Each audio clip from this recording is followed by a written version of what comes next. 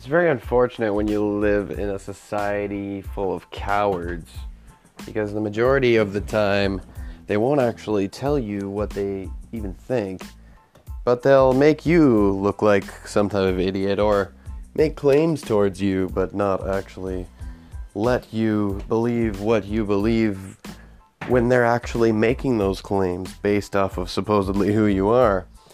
Now, maybe I worded that a little bit weirdly, but I'm basically saying, you say one thing, and they claim you said something else, and you state again even more clearly, and then they broadly state that what you said says a lot more than you think it says.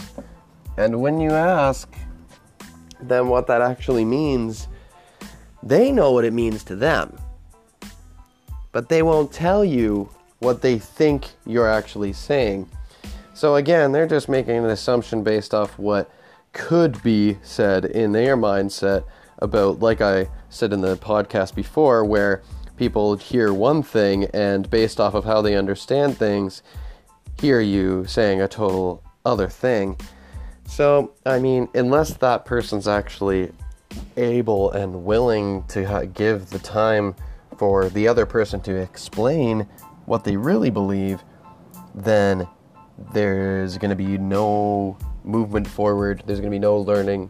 The person's just going to hold the assumption that the other person believes some exacerbated idea of some thing in the opposite person's mind that is immoral. And then you're just sitting in the middle of non-discussion because what am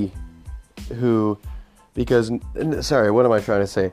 Then you're sitting in the middle of a discussion that's not even really being had. Like, you were there for the beginning of the discussion, but then the end of the discussion is kind of just them assuming exactly what you think and who you are. So, I mean, is that even useful to talk to those individuals or not? Or maybe not.